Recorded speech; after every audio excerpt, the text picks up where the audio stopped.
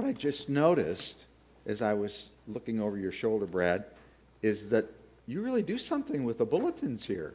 Because I sent that picture that's on the cover, and I thought, I recognize that. So you already know where we're heading a little bit this morning as when I'm here, study through parts of the book of Joshua.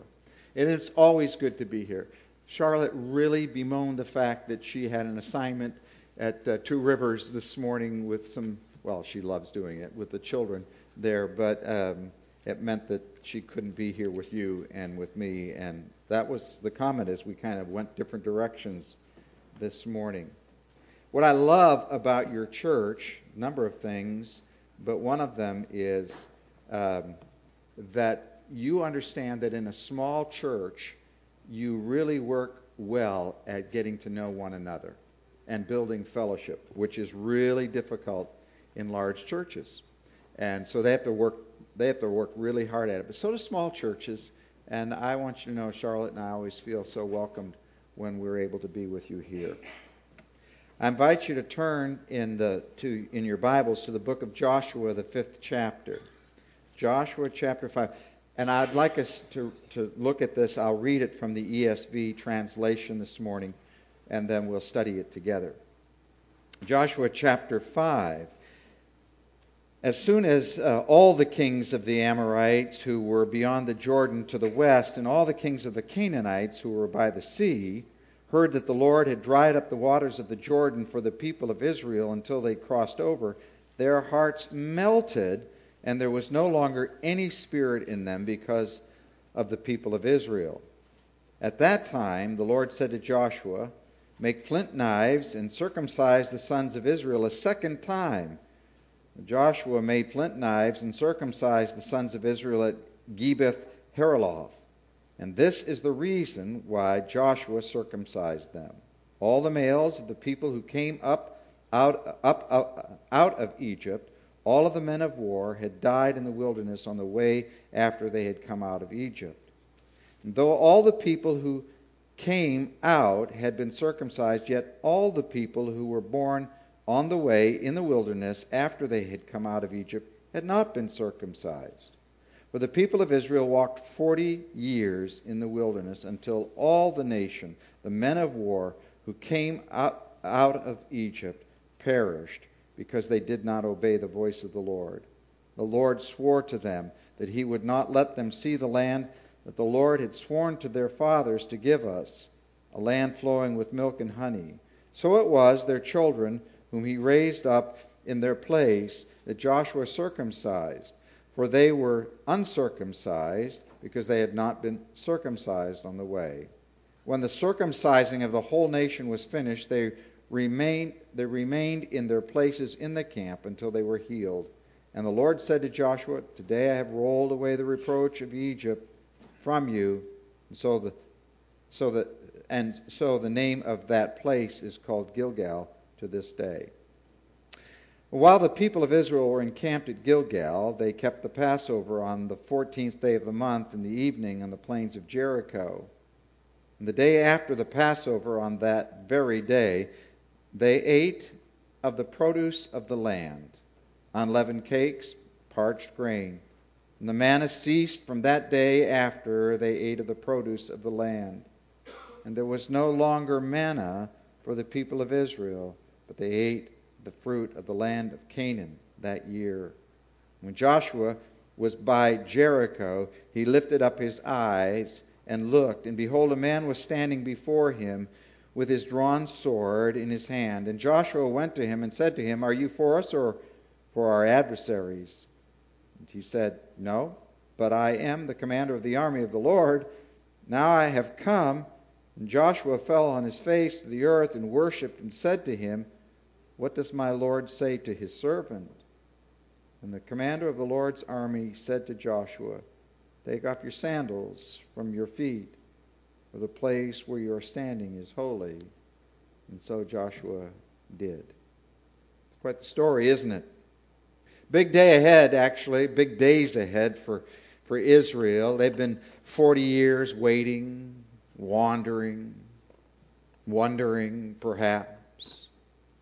Chapter 6 is where it seems to all happen. It gets very exciting to everyone who reads it. The old of the Israelites is going to become very, very brand new.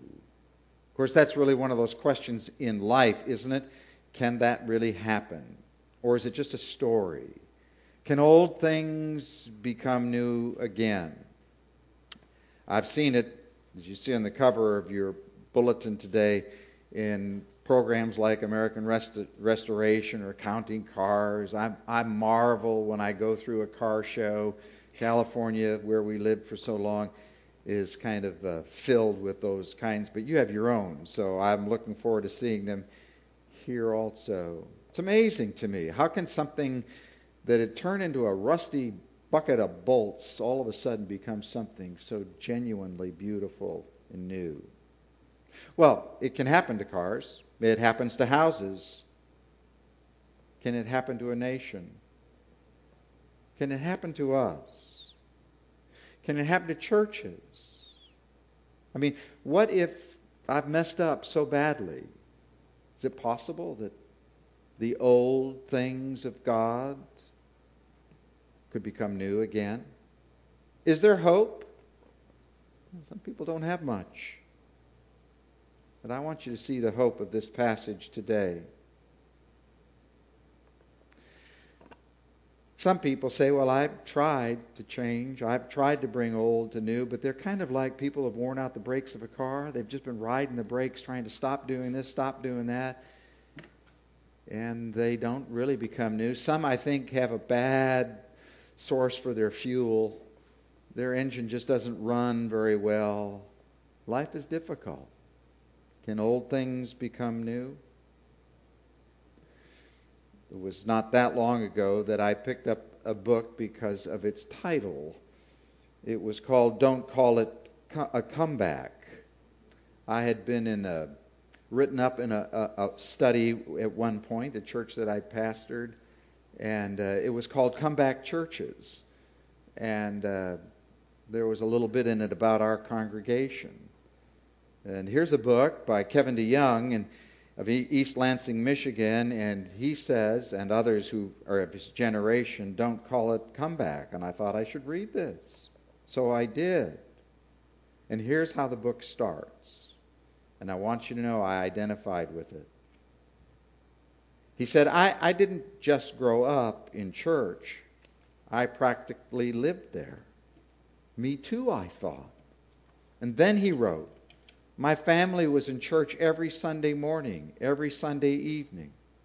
Weather, band trips, vacation, mild case of whooping cough, Bears in the Super Bowl, it didn't matter. My story, I thought. We were in church, he wrote. I attended Sunday school. I was there on Wednesday nights as a kid and on Sunday nights after church for youth group. I started doing daily devotions when I was in high school. I read my Bible, had parents who loved God, and generally surrounded by pretty decent Christian friends, and I liked it.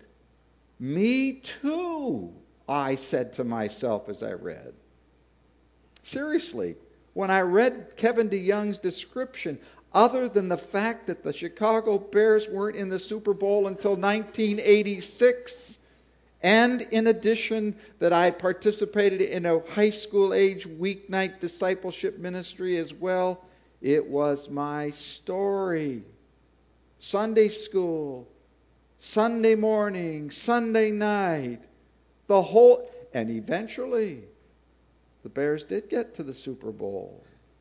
See, the only real difference between Kevin DeYoung's story and my story was simply this. I discovered he was 30 years younger than I. 30 years younger.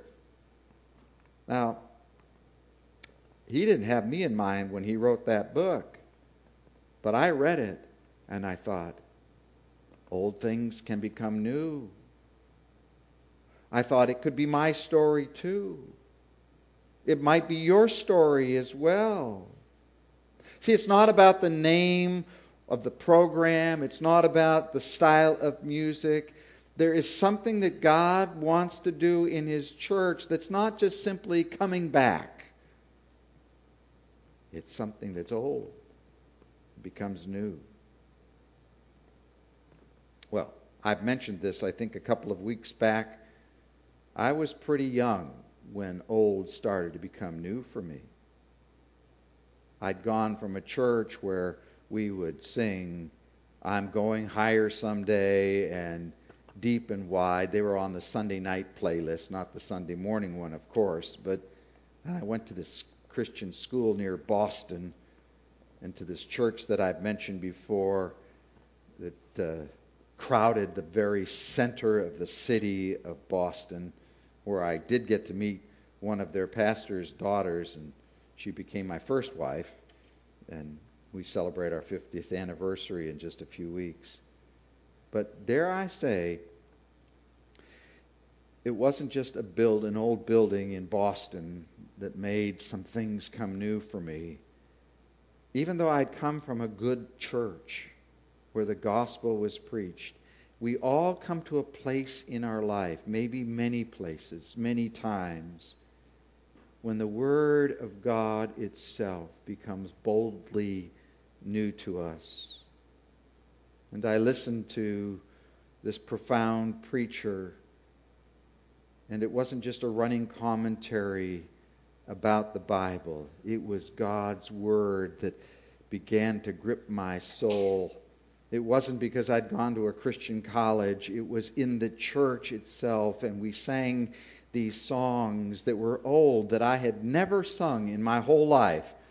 And someday, just between you and me, I think that's going to happen to some young people in our churches today, where the playlist of Sunday morning is written, everything that's written or sung has been written in the last decade. Someday, old will probably become new for them.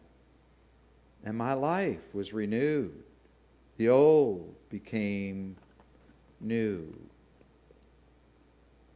That's kind of the picture I find when I open these chapters. We looked at a couple of weeks ago, and then we finished this section today, chapters 3 through 5. And we talked about this whole issue of alignment, about the importance of orienting our lives and the expression of our lives in growing hunger to God and His good news. Aligning ourselves with God. It was something new for me in my college years of life. That's what I see here. Abraham's now gargantuan family has crossed over the muddy Jordan River, and there's no mud on their sandals. None. 40 years have passed. Hundreds, really, when you look at the whole history. God is taking something that is wonderfully old, and He makes it brand new for them. So we looked at a couple of images a couple of weeks ago, and we called ourselves to adjusting the parts of our lives so that they would be in proper relative relationship with God and who He is. And we talked about, you may recall, the ark and how that was a picture for us of following God, and how Israel had to align themselves with this ministry of following after God. And then we looked at the stones that were there in the from the riverbed as they set them on the shore, and that became this monument. But it wasn't just a monument. It wasn't something you bowed down to, that it was a reminder of how great God was, and they would reverence their life before God, and they would worship God in new ways, and they did. Those are both essential to our lives if we're going to experience the newness of God, if we're going to fulfill God's purpose in our life. But then we come to this third and fourth that are found in chapter 5 in particular.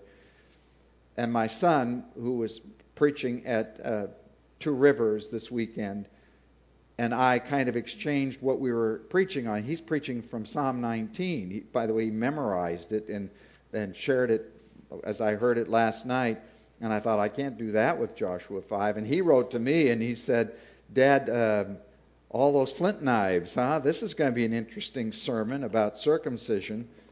And I said, yeah, it could be. It could be. Because that's one of the images. I call it the blade. I call it the blade because lots of you good folks from Oak Ridge, you carry a blade, probably some kind of a knife in your pocket. Every time I go overseas and I'm in Albania and I pull out my jackknife, they look at it and say, "How'd you get that over here?" And they forget, well, I actually do carry a suitcase when I get on the plane and put it underneath, so it can come with me. But lots of people carry a knife. But this is a little different, isn't it? Here's a blade that really becomes a symbol to the people of Israel that we ought to identify with in a specific way as well today. And this image that we want to see from the first part of Joshua chapter 5 helps us to see that God intended, if we're going to be in alignment with Him, that we'll be a part of His family, His forever family, but in particular this family that gathers together. One family, but not just one family. It's His family. And we say, if God is going to help me fulfill His purpose through my life, I need to be in alignment with my family, a family of faith. So here's this blade. And there's a bit more to the story, of course. We read it in verse 1, right? There's this coalition of kings. They're scared spitless, is kind of the way I look at it, at least. They're way out of their minds. They have no chutzpah. There's no glory left. They're totally lost in their situation. All the people from the whole region, specifically as we shall see from Jericho. Now, I'm just saying this, that if I were in charge, I know what I would do. They're frightened. We're excited. Let's go. Let's go charge up the road to Jericho, and let's do it. Let's get it done. But God had other plans. Verse 2, right? God says to Joshua, listen, here's what I want you to do. I want you to park the army right here for a while. Hold on to your horses. And here's what I need you to do. I get some flint knives. These swords of stone is what they were. Very small. They're disposable. You know, they can be sharper than a piece of stainless steel. And they're so small you could get them on an airplane. Just kind of flakes of common flint off of probably limestone. He says, get those together because you're going to use them. And he says to them, circumcise Israel again. Now, of course, you read that first. We went further, but you thought that meant it's going to happen to a guy twice. That can't happen. Now, verse 3 tells us what happens. And indeed, they were circumcised. What are the lessons from it? Well, there's a couple of them, 2 or 3 that we ought to see. Number 1, this is a covenant sign. Those who are uncircumcised need to be circumcised because they were, indeed, as I've mentioned already, a part of God's family. It was for all of God's family. Now, if you go back and want to study this, there's a lot to be studied on circumcision in the Old Testament. The story really starts for us in Genesis chapter 17. That's the story of Abraham. All from the beginning. And it's described as how it's to be done. And that it's in fact an everlasting sign. This is it. This is the marker for them. And it was prescribed by law. That's Leviticus chapter 12. And then back to chapter 17 of Genesis again.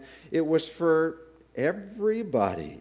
In fact, you were all in or you were out. And it was this marker of circumcision that would determine it. So this, I remember when I was a young pastor, I'd like to argue that this was a very healthy thing for them. But it's not about health at all. It's about, it may be, but it's about a sign. It's about a commitment. It's about a relationship. It's about a covenant. This isn't elective surgery. No, this is Joshua care. I mean, everybody's going to do it, and it's covered. It's covered. So if you're Jewish by birth, this is how you identified with your relationship with God. If you were a stranger, the text tells us, or a foreigner, or a slave, you too could be circumcised and made a part of the family of God. That's pretty neat.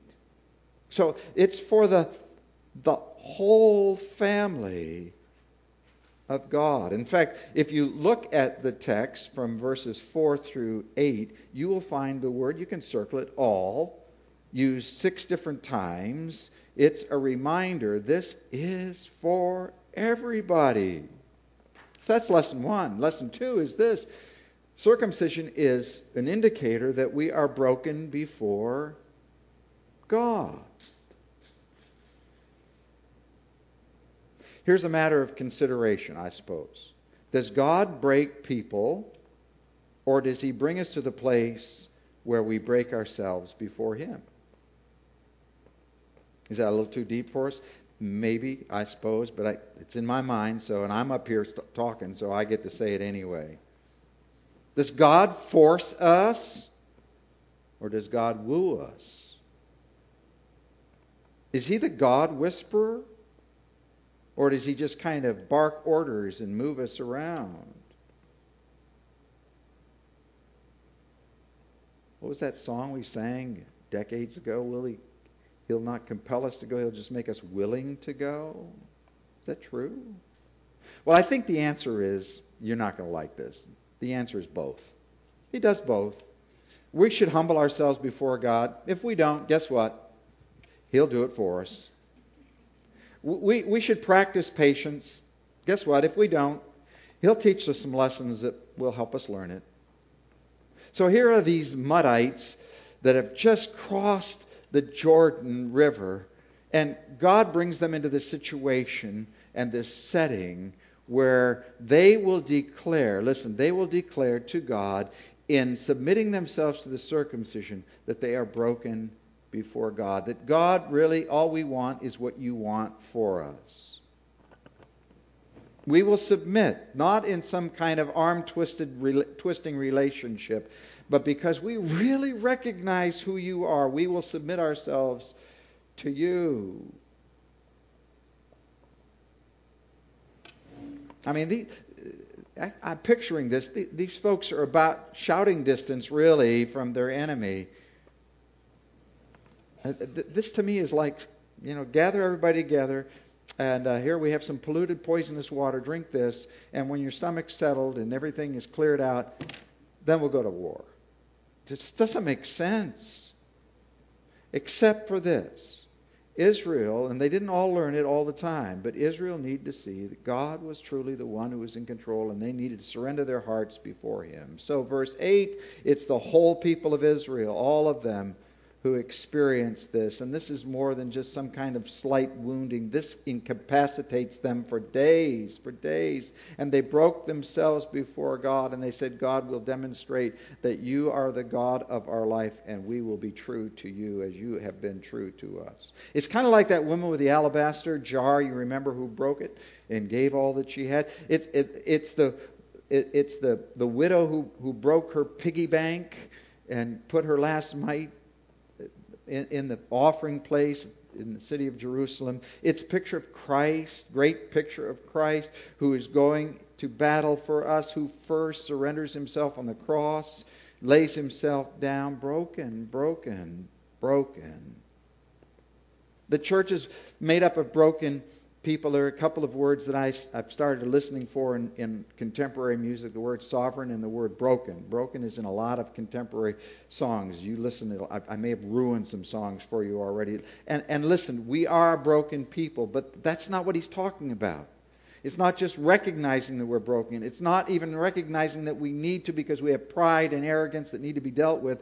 It is this. It's simply saying, God, I am not on the throne of my life. You are, and you are in charge, and we can trust you in everything that we are doing in our lives. It's a marvelous picture, this matter of circumcision. Stephen Musser wrote about horses. It was in a book, another book, not just about horses. But he said this: horses cannot be broken. He said horses have to decide to be broken. Now, I don't know if that's true, but that's what he said, and he wrote it, so I'm going to read it to you. You've probably seen a cowboy getting on a wild, unbroken horse, right? The horse jumps and twists and bucks in an effort to do anything it can to get the rider off his back, but eventually, most horses reach a point where they choose brokenness. They stop bucking and begin to be submissive to the rider on their back. Charlotte and I lived on the central coast of California. Just about 45 minutes down the road from us was a ranch that we took guests to from time to time that was owned by a man by the name of Monty Roberts. Maybe you've read The Horse Whisperer. It's an amazing picture as we'd stand there and watch him walk on his ranches. He would get these horses who had no interest in being ridden to walk behind him, and he was their master, and they decided that's where they wanted to be. Musser says in his book, a broken horse is simply an obedient horse. So a broken member of the family of God is simply a person who says, I will be, as God gives me strength, obedient to you. So God wants us to agree to brokenness, to say, thy will be done on earth as it is in heaven. But there's something else we need to see in this sign. So it is a sign of all of our family together. It is a sign of our brokenness. But ultimately what we need to see is this is not about a physical sign, is it at all? And some of you know the text so well, but it's always about the heart. It's about the heart. And that's the message of the Old Testament repeatedly. So Deuteronomy chapter 10 verse 16 says, circumcise therefore the foreskin of your... How graphic can this be? Circumcise therefore the foreskin of your heart, and be no longer stubborn, he said. Or later on in Deuteronomy chapter 30, he will say, the Lord will circumcise your heart and the heart of your offspring, so that you will love the Lord your God with all your heart and with all your soul, that you may live. Do you get the picture? It's about our heart. It's about our attitude. It's not about our physical being. God wants my heart. He wants your heart.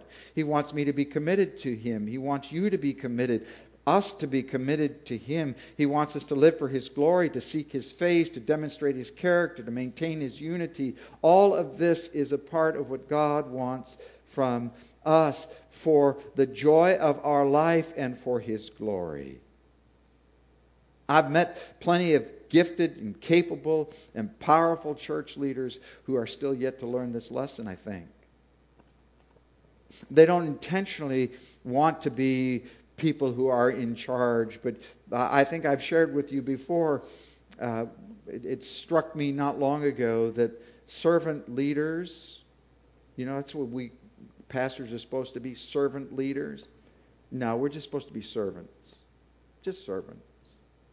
And God will use us in leadership. But the call is to be a servant, broken before Him. So verse 9, look at verse 9. Here's what it says today. I've rolled away the reproach of Egypt from you. When I read that, I thought, man, I love that verse. I love that verse. Because I grew up, I was as small as you could be and still be a human being. I mean, I was just a little guy. I didn't weigh 100 pounds when I went to high school. I went to school with 3,000 students. I was zero. Now, I might have been below zero with some of it. This is Chicago. It was easy to be below zero there. So all my friends were these athletes, and some of them were very nice to me, but I had to live with this. And I wasn't the smartest boy in the class either, or at least I didn't act like I was. In other words, I didn't get the best grades. And I came upon this verse one day, and I thought, yikes, God can take all of us, and He can roll away the reproach, kind of like what He did with Elizabeth, in the New Testament. And she's looking at her old age, and she's never been able to have a child. And here comes John, and she says, in these days He has shown His favor and taken away my reproach among the people. Wow, that's marvelous. Or in Colossians chapter 1, one of my favorite verses in that letter that tells us that we are reconciled through His body of flesh by His death in order to present you holy and blameless and above reproach before Him, if indeed you continue in the faith. It's incredible because of Christ. When our hearts are circumcised. So there's one image. That too needs to be a part of our alignment with God. And then we come to this other image. And I've called it the image of blood. Now, just so you know, I can pass out if you show me blood. I don't watch any of those TV shows on TV. I don't care how non-real it is. It can be fake blood, but to me it's the real deal. So if you have a problem, just close your eyes with some of this. But there's this image of blood. Now, it's not written up quite like that, I suppose. It's those verses 10 through 12. But you know what it's about. It's about the Passover. And what's the Passover really about? Well, it's not really about the blood, but the blood is the sign. It is about God's protective hand. In the New Testament, we read about this protective hand of God. We might also think of in terms of redemption, deliverance. And we know that from the Old Testament as well. That the people of Israel, you remember, back in Egypt, if they would just get underneath the doorpost, if they would stay inside that house, when the blood was sprinkled upon the doorpost of the house, well, they'd be saved. So here we are now, the 14th day of the month. It's a few days later, 4, I believe. And they've had circumcision. And now they're going to have this Passover. I find it interesting that it doesn't tell us in the text that God said, now celebrate the Passover. He does do that in other places, by the way. He reminds them enough. But this is just, I think this is their idea. Joshua, perhaps. The leaders, perhaps. But they decide that they will now keep or observe or do, that's what the word means, do the Passover. Let's do that Passover thing. We know all about it. Let's do it again. So once again, if I were in charge, I would be saying, okay, we got through circumcision. Let's go. Let's get going. Let's get up to Jericho. They're doomed. God says, okay, go ahead. Celebrate Passover. To me, this is a part of the alignment. It's the last piece of the alignment that we need in our lives when we are ready, prepared to do whatever it is that God wants us to do so that old things in our life can become new. So they keep the Passover. Now, by the way, there'll be times, long gaps of time pass between celebration. During the time of Judges, we read in the Old Testament, they practiced the Passover, but then they go 400 years, all the way to 1100 BC, and eventually to the time of Hezekiah and Josiah, and they practice the Passover. And it's a time of what? Do you remember? It's a time of spiritual revival. It's a time of spiritual newness for them. Why? Because they recognize they truly are under the protective hand of God. So the Passover shall be what? It shall be a sign to you. A sign to you that you are safe in the hands of God. So I don't know what God has for you to do. I don't know what God has for me to do in particular over the next decade of my life. But if I can always be saying, it's okay, I'm under the protection of God, I'll be in alignment with Him. It's being under the blood of the Lamb who takes away the sins of the world. That's where it is. And you and I have to have faith that God is able to do that. In fact, you remember the story of Moses. Hebrews chapter 11, New Testament, tells us the story, verse 28. And it says there this: by faith he kept the Passover and sprinkled the blood so that the destroyer of the firstborn might not touch them. Do you get the picture? By faith, he kept the Passover. By faith, they believed that they were safe, protected from the destroyer of the firstborn. The blood of the Passover.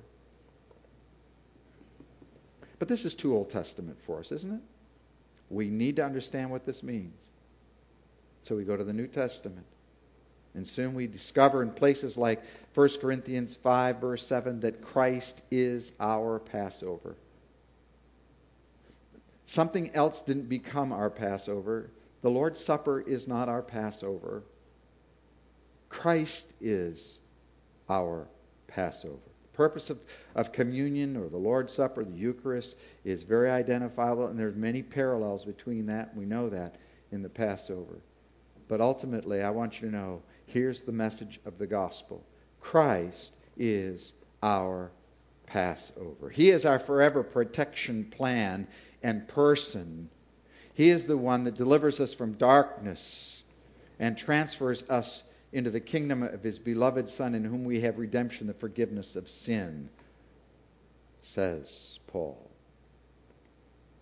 So, church family, how does this all spell out for us? Well, let's just remember that life is not in the church, but in the church we will find Christ, who is our life. Life is not in the church, but in the church. It's all about Christ. We will find Christ, who is our life. So we can say, and you know this, there is no other name under heaven given among men whereby we must be what? Saved, right? Saved. And the question is always, are we under the blood? And you say, well, yeah, when I was, and you can name a time and a point in your life, and you say, that's where I trusted Christ and I became a follower of Jesus. Good. And are you, not in a theological sense, but in a relational sense, are you remaining under the blood? Are you saying, I am trusting God to deal with whatever it is that's going on in my life, in my world, in my church, in the politics around me? Am I really trusting Him? Let's remember that alignment was in order for God's purpose for Israel to be completed. In other words, now everything is in place so that the purpose of Israel by God, given by God, was ready to be completed. The question always comes back then, what is God's purpose for us? God's purpose for me isn't that an old thing becomes new. But God's purpose is that He would live His life through me so that something of God would be revealed to someone in this world in which we live that needs to know Him will take place. And in that, old things do become new. Well, the end of the story is a marvelous picture, and I'll just touch on it today, and perhaps sometime we'll come back and we'll speak about this some more. But there is what many people, at least Charles Spurgeon, believed, and if he thought it was this, then it must be, that this is a Christophany. This is a picture of Christ. This is not just some soldier of God, but Christ Himself, who visits as He did with others in time. Here is this one standing before Joshua, and we've already read the great dialogue that takes place. And ultimately what we find out at the end of it is what? That he is standing on holy ground. Same thing Moses was told. See, when we are in alignment with God, we're on holy ground. Is the holy ground some aisle in a church, an altar, a place in a building? Not really. It's in the heart. In the heart that is aligned with Him. In the heart that says, I'm following You. I really am, God. I'll blow it. I'll miss it. I'll make a mistake. Before I get out of here today, I'll probably do something. But I want you to know that's my intention, to follow You, to reverence You, to worship You, the stone. To be a part of something that is called the church. I don't exactly understand what that means. You know, how can somebody be a part of the church when it's just 2 or 3 gathered in my name? In some other place there are 2,000 and 3,000 being added daily. You know, how does that happen? It does.